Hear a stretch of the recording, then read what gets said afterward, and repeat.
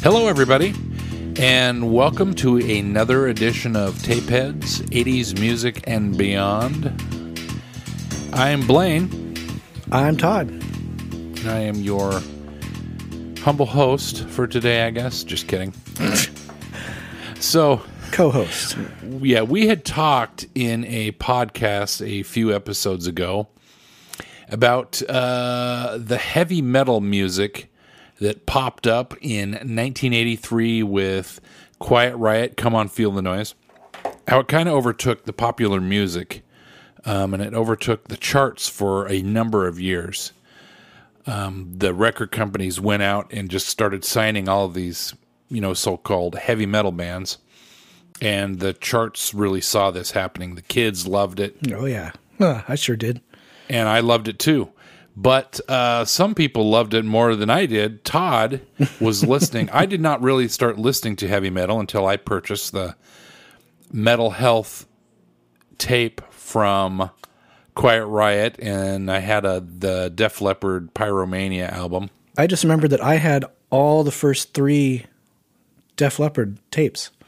Okay. I forgot that I had High and Dry and On Through the Night. Oh, wow. But yeah, those were before. Anyway. I guess I had also owned Women and Children First by Van Halen. Mm-hmm. Kind of a one weird album to have out of them. But I did own that.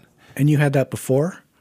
I had it before before Metal Health. Right, yes. Okay. All right. Now people are going to go back and look, and probably it came out in 80. No, I guess it would have been definitely before Metal Health. So. Oh, yeah. It was like 1980? Yeah. Yeah, it was well before. So heavy metal came out on the charts, and this is a 3-part, maybe even 4-part. Might even be more than that. Episodic about heavy metal music. But the first one we talked about from 83 to about 86, and you can go back and listen to that. But this part, we're going to be talking about guitar gods. And Todd started playing guitar in 1985, November 20th. See, I remember that. You do. And he started listening to heavy metal music and started playing along with heavy metal music. Absolutely. And so he remembers all of these guys that he was really looking up to. Who was I looking up to at this time? Oh, I don't know, like Men at Work and the Bee Gees and stuff like that. He was looking up to some of these guitar gods. And so that's what we're going to talk about today. Yeah, you mentioned that this kind of stuff was never really your thing at first. It took a while for you to get into the guitar thing. Well, I'm saying I listened to the stuff that was popular on the radio. Right. Okay. I wasn't out at the record store looking for albums with skulls on the front, that kind of stuff. You weren't looking for Adrian Vandenberg or... I didn't even know who that Vinnie is. Vinnie Moore. Tony McAlpine. Vinnie Moore, I know who that is. Oh, really? But later on, I started listening to, some of the Yngwie Malmsteen and that kind of stuff. How do you know Vinnie Moore? I mean, that's digging pretty deep. From you. I knew it from you. Oh, okay. And Tony McAlpine and all these kind of guys. But anyway, so today we wanted to talk about guitar gods and how all of a sudden they flew up and everyone that was a guitar musician was looking up to these guys and what they threw down on audio tape. The 80s guitar gods are very different from the 70s guitar gods because there certainly were guitar gods before this, but they were like Eric Clapton and Carlos Santana, people like that who don't play the shredding, crazy fast solos and scales and everything like all these 80s guys did. Is that a fair assessment? Oh, absolutely. Peter Frampton, they all didn't play like this. David Gilmour, he plays opposite of that. Yeah, that's true. I think the guy that started all this kind of playing, I think is fair to say, was Eddie Van Halen.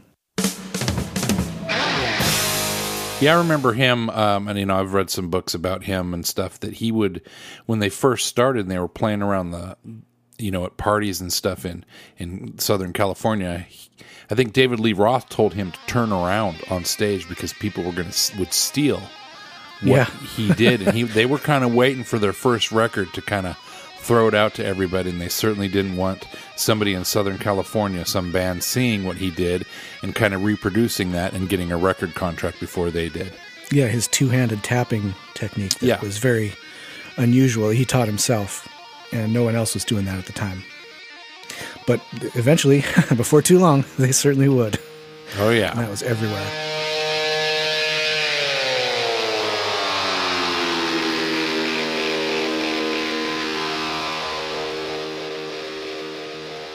So when you started playing guitar, Todd, who were some of the guys that you immediately looked up to? Eddie, of course. Yngwie Malmsteen. Tony McAlpine. Kiss, who was the Kiss guitar player. Bruce Kulick. Before that was Vinnie Vincent. George Lynch from Dokken. Bands like that. Those were my top ones. And some instrumental stuff like the Tony McAlpine. That's how I found Vinnie Moore, because Tony played keyboards on Vinnie's album.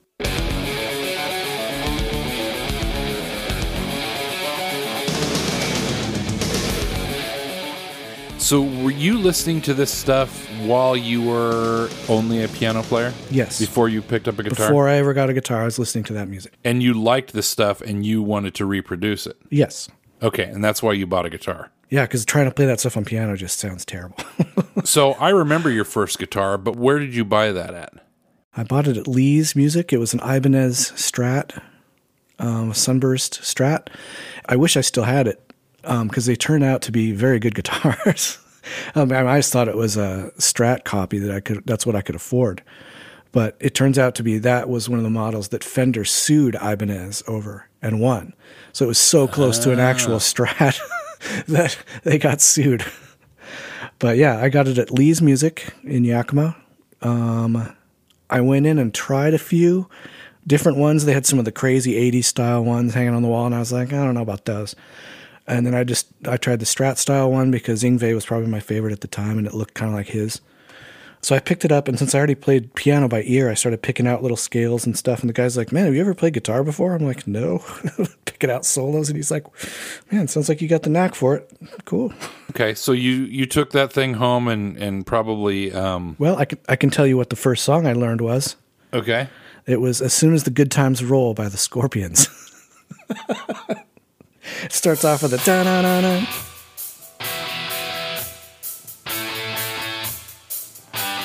It's just 4 little chords. There's a picture of me on that night, and I'm working on that chord, and like that's all anybody saw of me for about 2 years. It's just me sitting on the side of my bed playing scales a million miles an hour.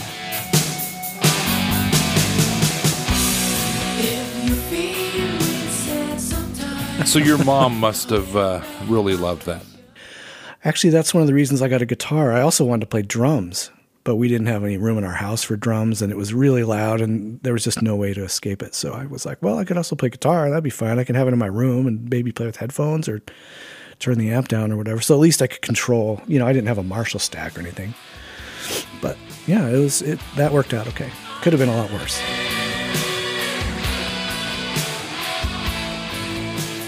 All right, so now we know some of the guys that you listened to before and then now wanted to emulate. Mm-hmm. So who were some of the guys that then came up afterwards that you really thought were awesome, or the rest of the world that had Guitar Player magazine, Guitar World, that really looked up to? The guitar magazines always kind of featured the same people over and over and over. It would have been like Warren DeMartini from Rat, George Lynch from Dokken, Eddie Van Halen, and every once in a while they'd have somebody like Alex Lifeson from Rush also. Which they're not heavy metal, but he's a great guitarist. But I was listening to them too, and he had his own style, and I learned a lot from playing along with his stuff.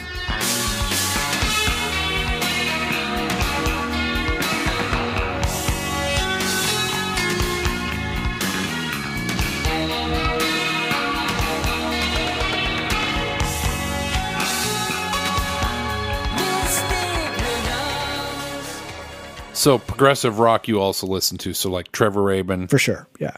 From Yes.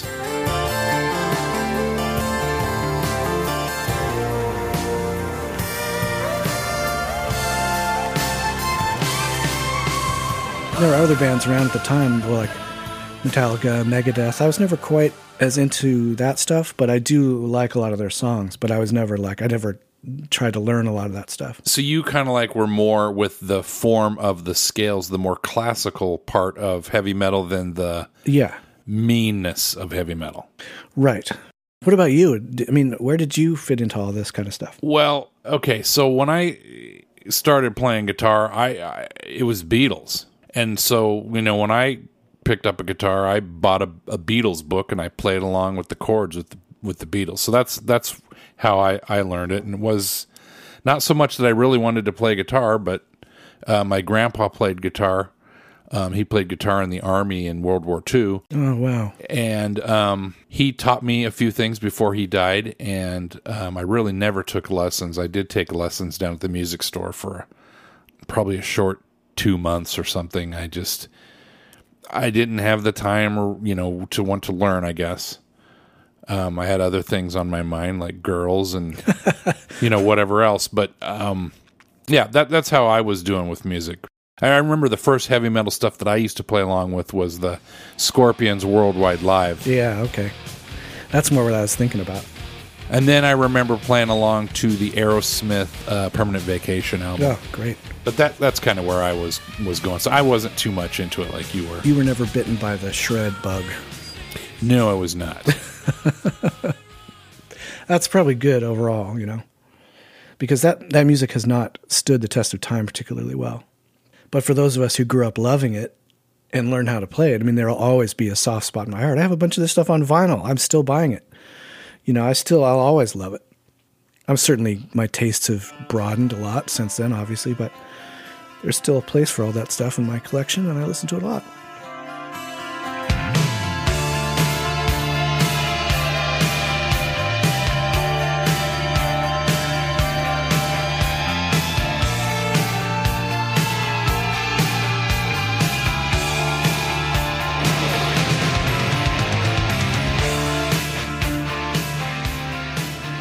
Can you tell me some of the other guys and what their uniqueness was that really brought you to enjoy them or to want to emulate some of their styles? I specifically gravitated toward the ones who were more melodic and who wouldn't just play super fast all the time. They could, most of them. Like Warren DeMartini from Rat.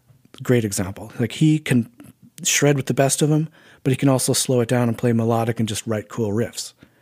So those are the kind of guys I would gravitate toward. Like a Way Curl Jr. type of riff. You like Lack of Communication or like Lay It Down, Invasion of Your Privacy, that kind of stuff.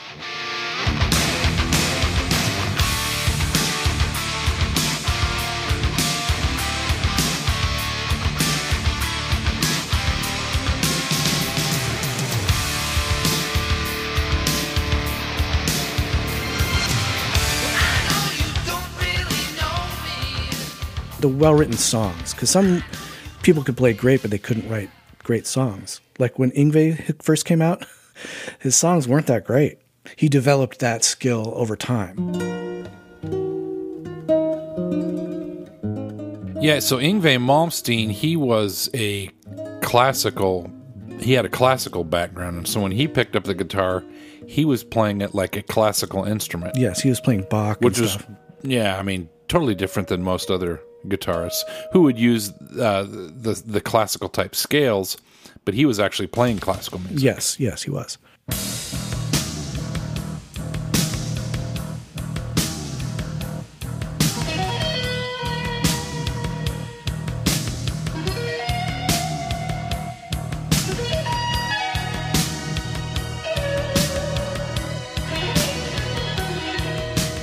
So what are some of the other guitarists? Joe Satriani was kind of a behind-the-scenes guy for a long time.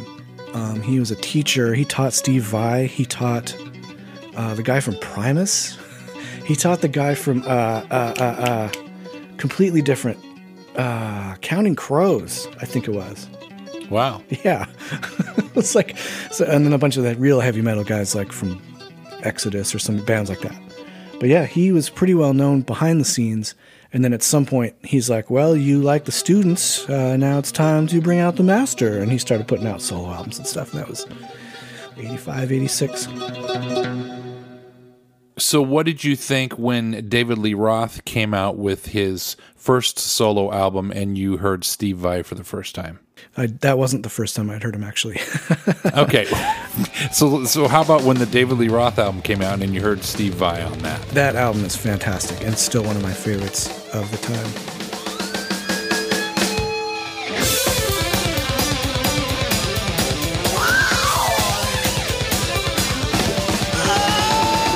I knew who Steve was because of all the guitar magazines and stuff, and I had his album Flexible, because he played for Frank Zappa before that, so he'd been around, even though he was really young. Right, I forgot about that. Yeah, so he'd been around, and he was amazing, and he had a great reputation. So Flexible came out before the David Lee Roth solo album? Because Yes. I knew that album. Yeah.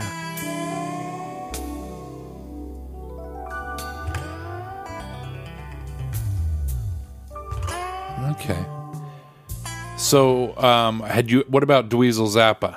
Yeah, he came around later. No, he didn't. He was around at this time. I mean, his first album, he was 17 when he released his first album. Yeah, he was a really young kid.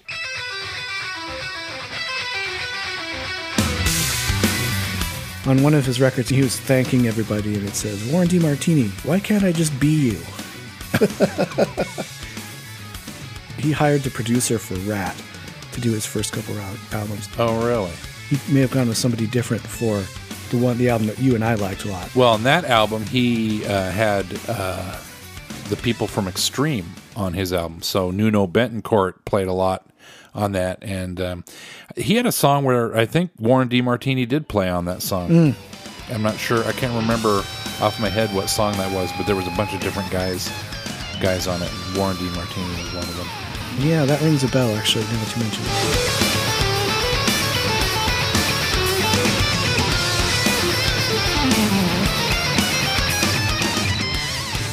Of course, it wasn't all taking place in L.A. It was taking place all over the world.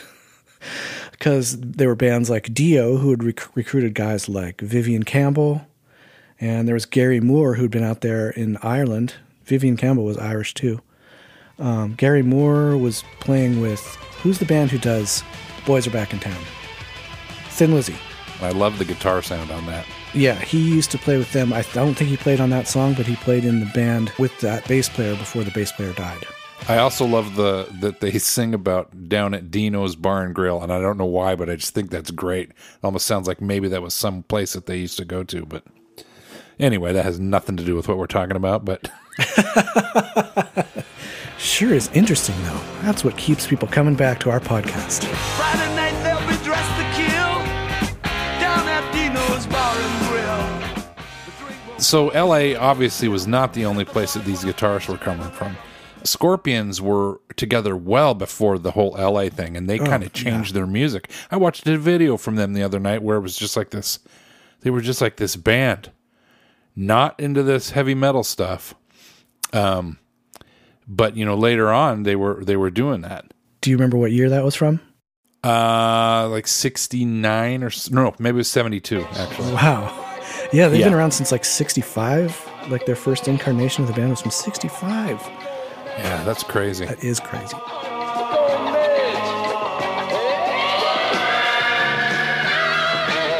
What about the guitarist from Europe? I don't even know who that is.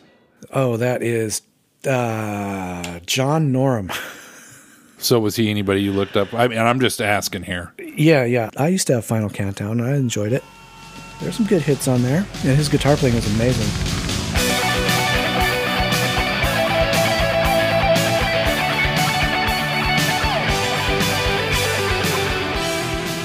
What about Kiss guitarists? Who were some of your favorite? My favorite was Vinnie Vincent, the one who played on Lick It Up and on Creatures of the Night. Great songwriter specifically.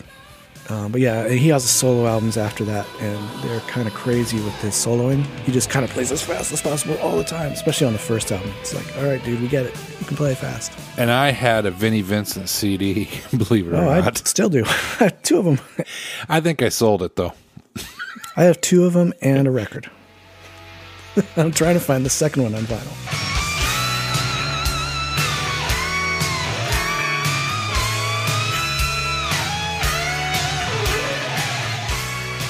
So what was the name of that Tony McAlpine album that I didn't have that, but I think I borrowed it from you. Yeah, that would have probably been Maximum Security. Yes, that was what it was called. That was the really good one. His first album was called Edge of Insanity, and it had some good stuff on it, but the second one was killer.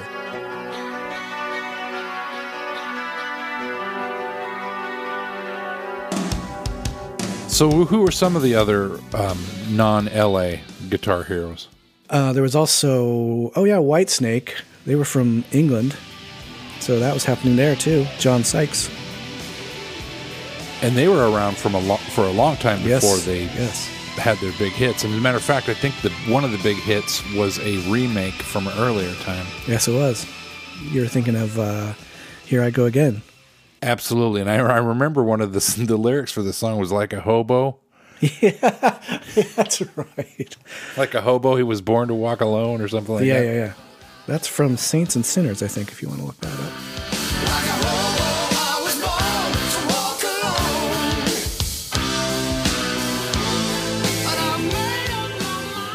They also have a new version from like 2017. It's like a reimagined version where it's like they took out everything cool. Changed the guitar parts and made them worse. Added a bunch of keyboards and made it worse.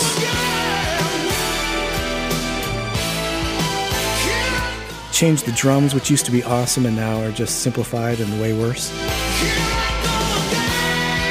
David Coverdale can't quite sing as high as he used to be able to. He sings fine, but he's not like he used to be.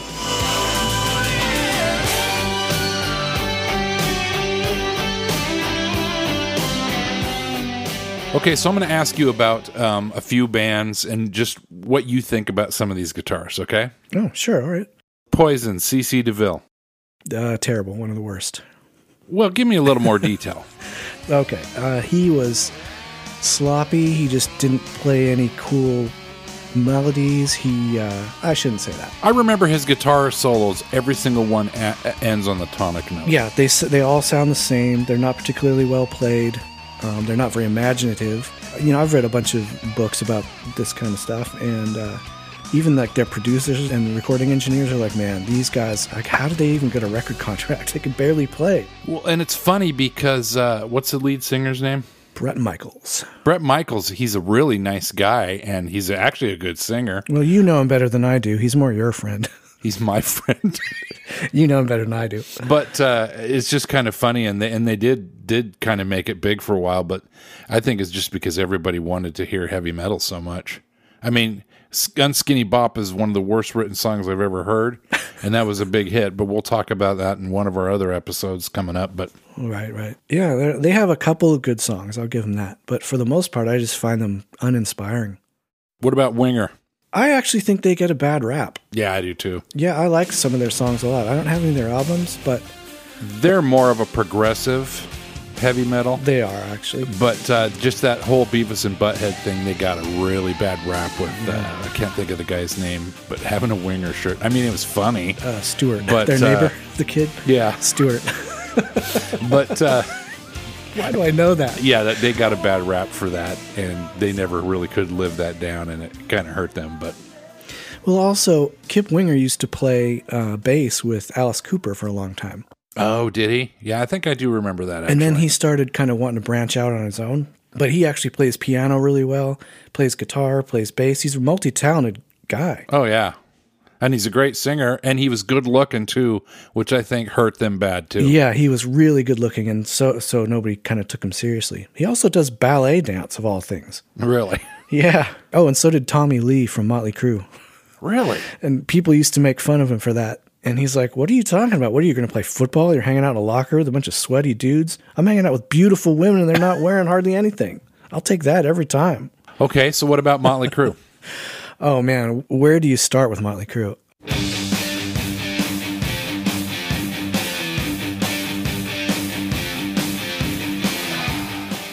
Mick Mars is not a great guitar player, I don't think, but he writes awesome riffs. Motley Crue's a great band. Yeah, I think, what's the bass player's name? Nikki Sixx. Nikki Sixx, great songwriter. Totally. Oh, my gosh. I mean, comes up with some great, catchy stuff, and Mick Mars, would come along with what he was writing on the bass or whatever. Yeah. They really catchy stuff. And then Vince Neil was a very great vocalist. Yeah. When he sang, it just cut through really great through what they were playing.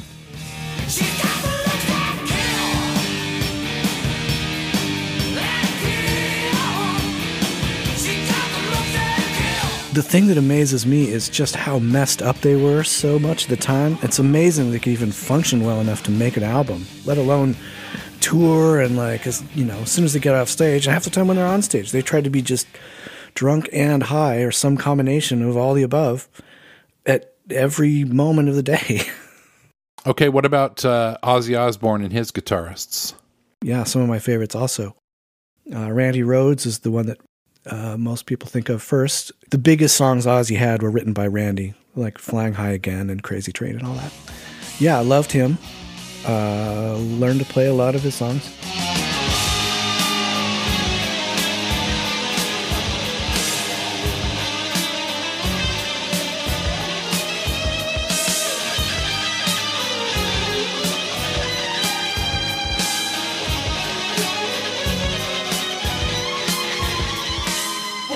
After Randy passed, Jake E. Lee took over and did Bark at the Moon, and that was one of my favorite ones, still is. And Ultimate Sin. Bark at the Moon riff is just an awesome riff. Oh, the whole album is killer.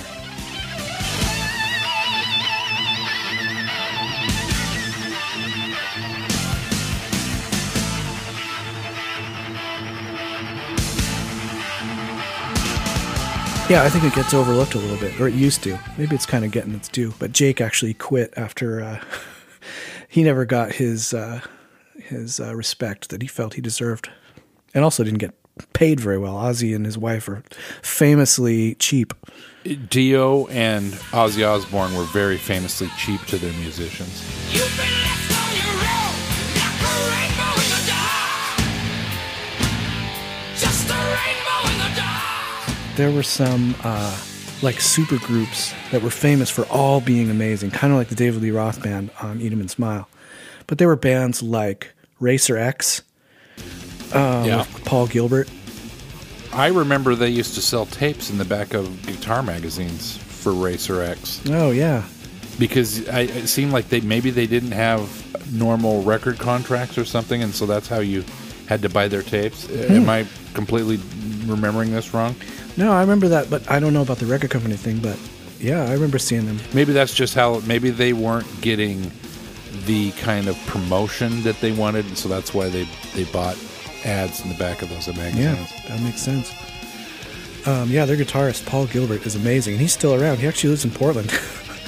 Oh, really? He's got a pretty big YouTube presence. No, I don't know him. I've never met him. But I'd like to. There's a decent chance. Could happen. Yeah, he's amazing. Oh, what's the other one I was thinking of? Mr. Big. Didn't he play with them too? I don't know. Anyway, them and Extreme. Do you remember Extreme? Yeah. Yeah, with Nuno Betancourt.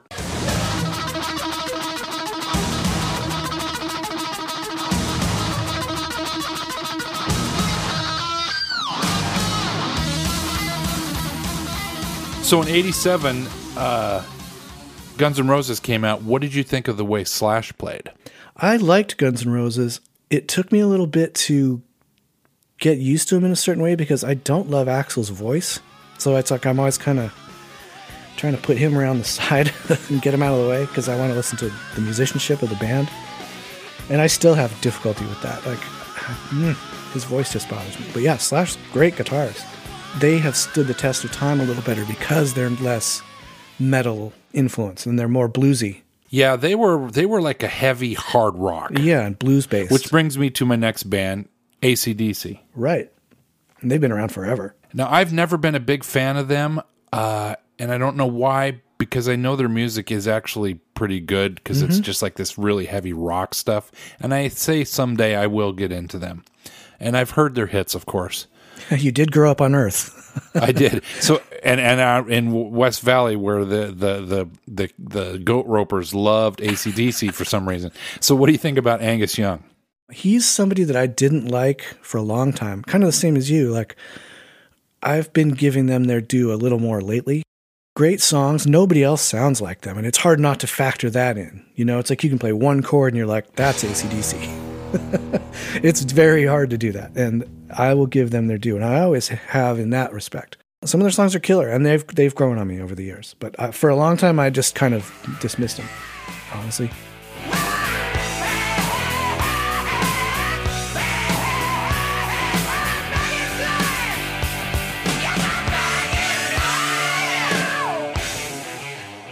I would kind of think that their songs would be better without his brother playing in them if it was just Angus Young playing. Does that make sense to you? Kind of like Eddie Van Halen does it. Doesn't have hardly any rhythm guitar on any of their songs that he's not playing at the same time. Gosh, I can't imagine that. I mean, I can imagine it. I know what you're saying, but I mean, Malcolm wrote the majority of the songs. Oh, well, there you go. So I didn't even know that. So. They wouldn't have had a band without him. So, what about Aerosmith? kind of the same thing. I just saw them as old back in the day when I was growing up and learning how to play guitar. I just thought, well, they've been around for like 15 years already. Well, that's funny because they had a second rebirth when the heavy metal stuff came out, and that's when their biggest hits actually. That's true. Came out with that Pump and all that kind of stuff. That's when they got really big. We both liked Permanent Vacation and all that. And we played a couple of their songs in our first band. Did we? Yeah, we played I'm Down. Oh, well, geez, that's a Beatles song. And we learned a couple other ones. Permanent Vacation, didn't we? Yeah, we learned a couple other ones.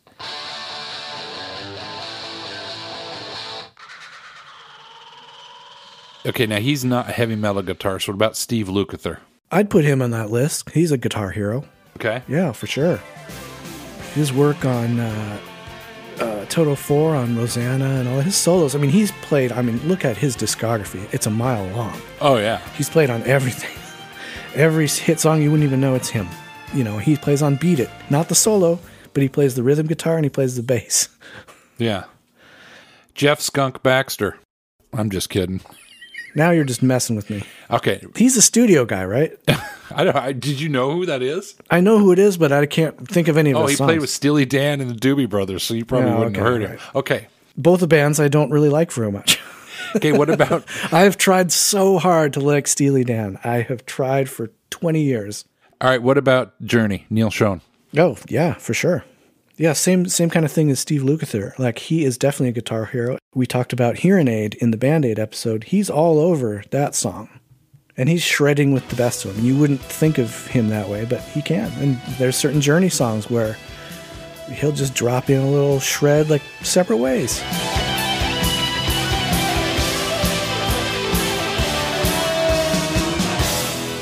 He can tear it up. So yeah, I'll definitely put him on that list.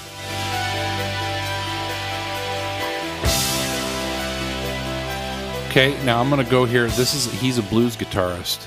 Okay. I just want to know what you think about him. Stevie Ray Vaughan. Like him a lot. Used to have a bunch of CDs of his. Guess I do kind of find him a one-trick pony, if I'm honest. But he's got some great songs. Uh-huh. What do you think? Oh, I love him. I mean, and yes, he is a one-trick pony, but just the way that he plays is just amazing. His tone, like nobody sounds like that. So let me ask you this one. This guy is kind of like, they're saying he's like the best guitarist that's out here now. I don't know any of his songs. Joe Bonamassa.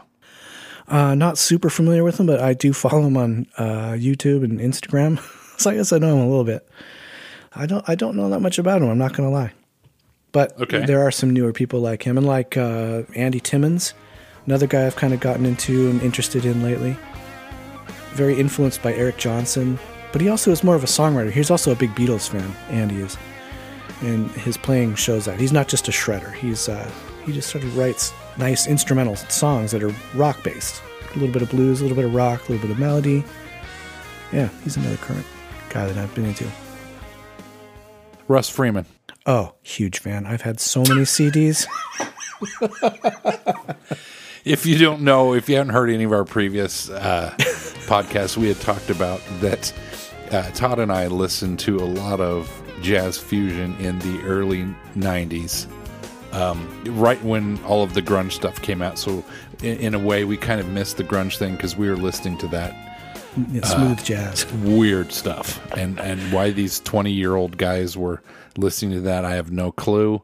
The girls didn't know why we were doing that, and therefore we got no girls then. Well, my girlfriend at the time did like that same stuff. There you go. Spyro Gyra, Rippingtons, all that. Yellow Jackets. Yeah, she liked them all. Also, so that's crazy. Yep. Like, we clearly had to be together at the time. All right, let me ask this guitarist you this question, just because he just died. Jeff Beck. Before my time, really, but I've been wanting to go back and sort of revisit him, or visit him for the first time because I'm not very familiar with him. But I've watched some videos and I've listened to some albums, and nobody else plays like him too. Like, he doesn't use a pick; he plays with his thumb and his fingers, and he uses a lot of the tremolo bar, very tastefully and very melodically. Yeah, he's just very interesting. Yeah, I kind of feel bad that I've missed the boat on him. Well, I wouldn't say you missed the boat because he's got tons of albums. So you can, and if you have Spotify or Apple Music or something like that, you can go listen to him right now. So don't give me any excuses like that. Should I wait? Should I wait until we're done here, or should I just start pulling them up? Yeah, sure. Okay.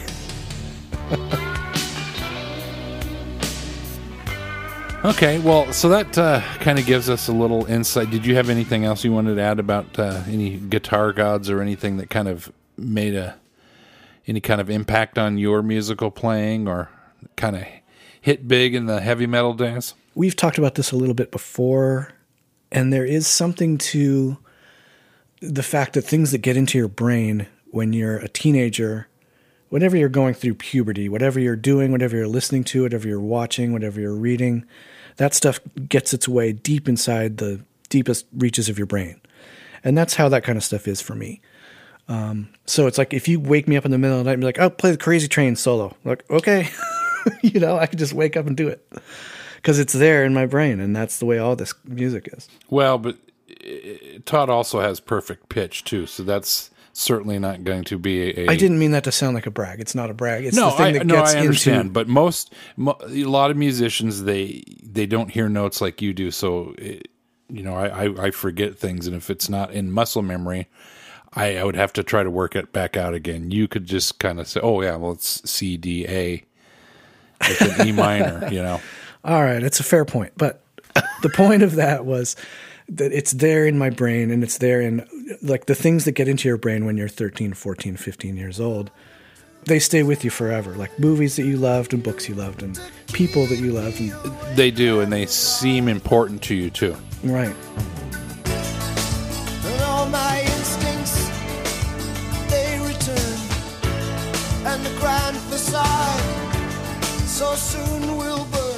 There's a great book about this whole subject called Fargo Rock City by Chuck Klosterman, and it's about a kid growing up in the middle of nowhere.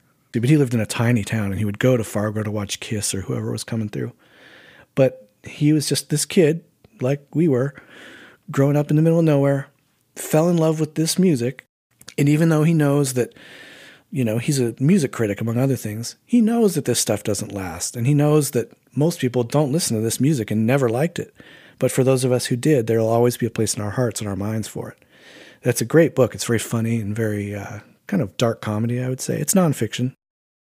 It's about music, and it's about, being a disaffected kid growing up in the middle of nowhere and really latching onto this crazy guys dressing up in spandex and jumping around like, wow, I want that to be my life. And that's crazy, too, that it was this showmanship of, that these guys were rough and tough and mean and, wearing leather and had this huge hair and platform boots. But they also dress like women. Oh, I know. Sebastian Bach had said pretty famously that, we used to get chicks just by trying to look like them. The more we looked like chicks and used more makeup, like we half the time knew how to do makeup better than our girlfriends did. Crazy. I know.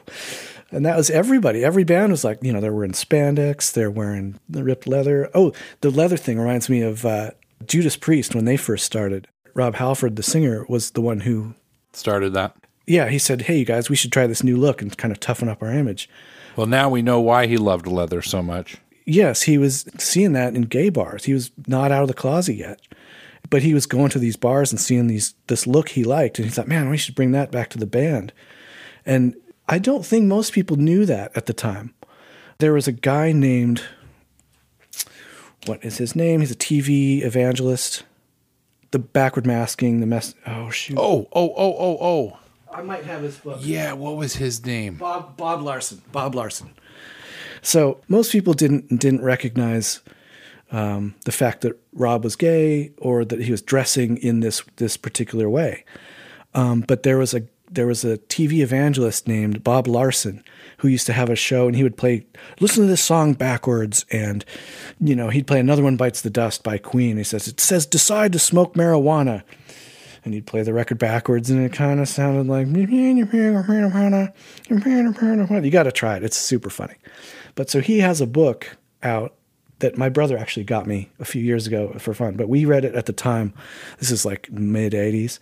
And he was convinced that there were all these backward messages on all these albums, and that, that all these bands worshiped Satan and everything. And he even called out Rob Halford for wearing leather and studs, which were the symbols of sadomasochism in the gay community. And so that's the phrase he used, and my brother and I were just like, what are you talking about? Like, I never would have known anything about that if it wasn't for Bob Larson. So you can, if you really want to dig deep into that, you can find his book called Bob Larson's Guide to Rock. I'll post a link on that. That's funny. All right. Well, hey, thanks for joining us today. I hope this has been fun. I mean, this is a really specific deep dive into these crazy musicians of the time. I hope it was interesting. Yeah, no, I think it's interesting, and we're going to do 2 more parts to this. We're going to talk about power ballads in the 80s with heavy metal and how that became such a big thing. And then we're going to sum this whole thing up with 87 to about 90, 91 when Nirvana came and shut it all down. So thanks for joining us today for Tape Heads, 80s music and beyond, and we hope to catch you real soon. Go ahead and look back on some of our other episodes where we talk about Van Halen, Yes, Police, Paul McCartney, Band-Aid. Till Tuesday. And anyway, you can go back and take a listen to all those, and we will catch you again. Thanks for listening. You can email us at tapeheads80@gmail.com. Find us on Instagram. You can give us a call at 360... Just kidding. Thanks for joining us. Thanks for listening.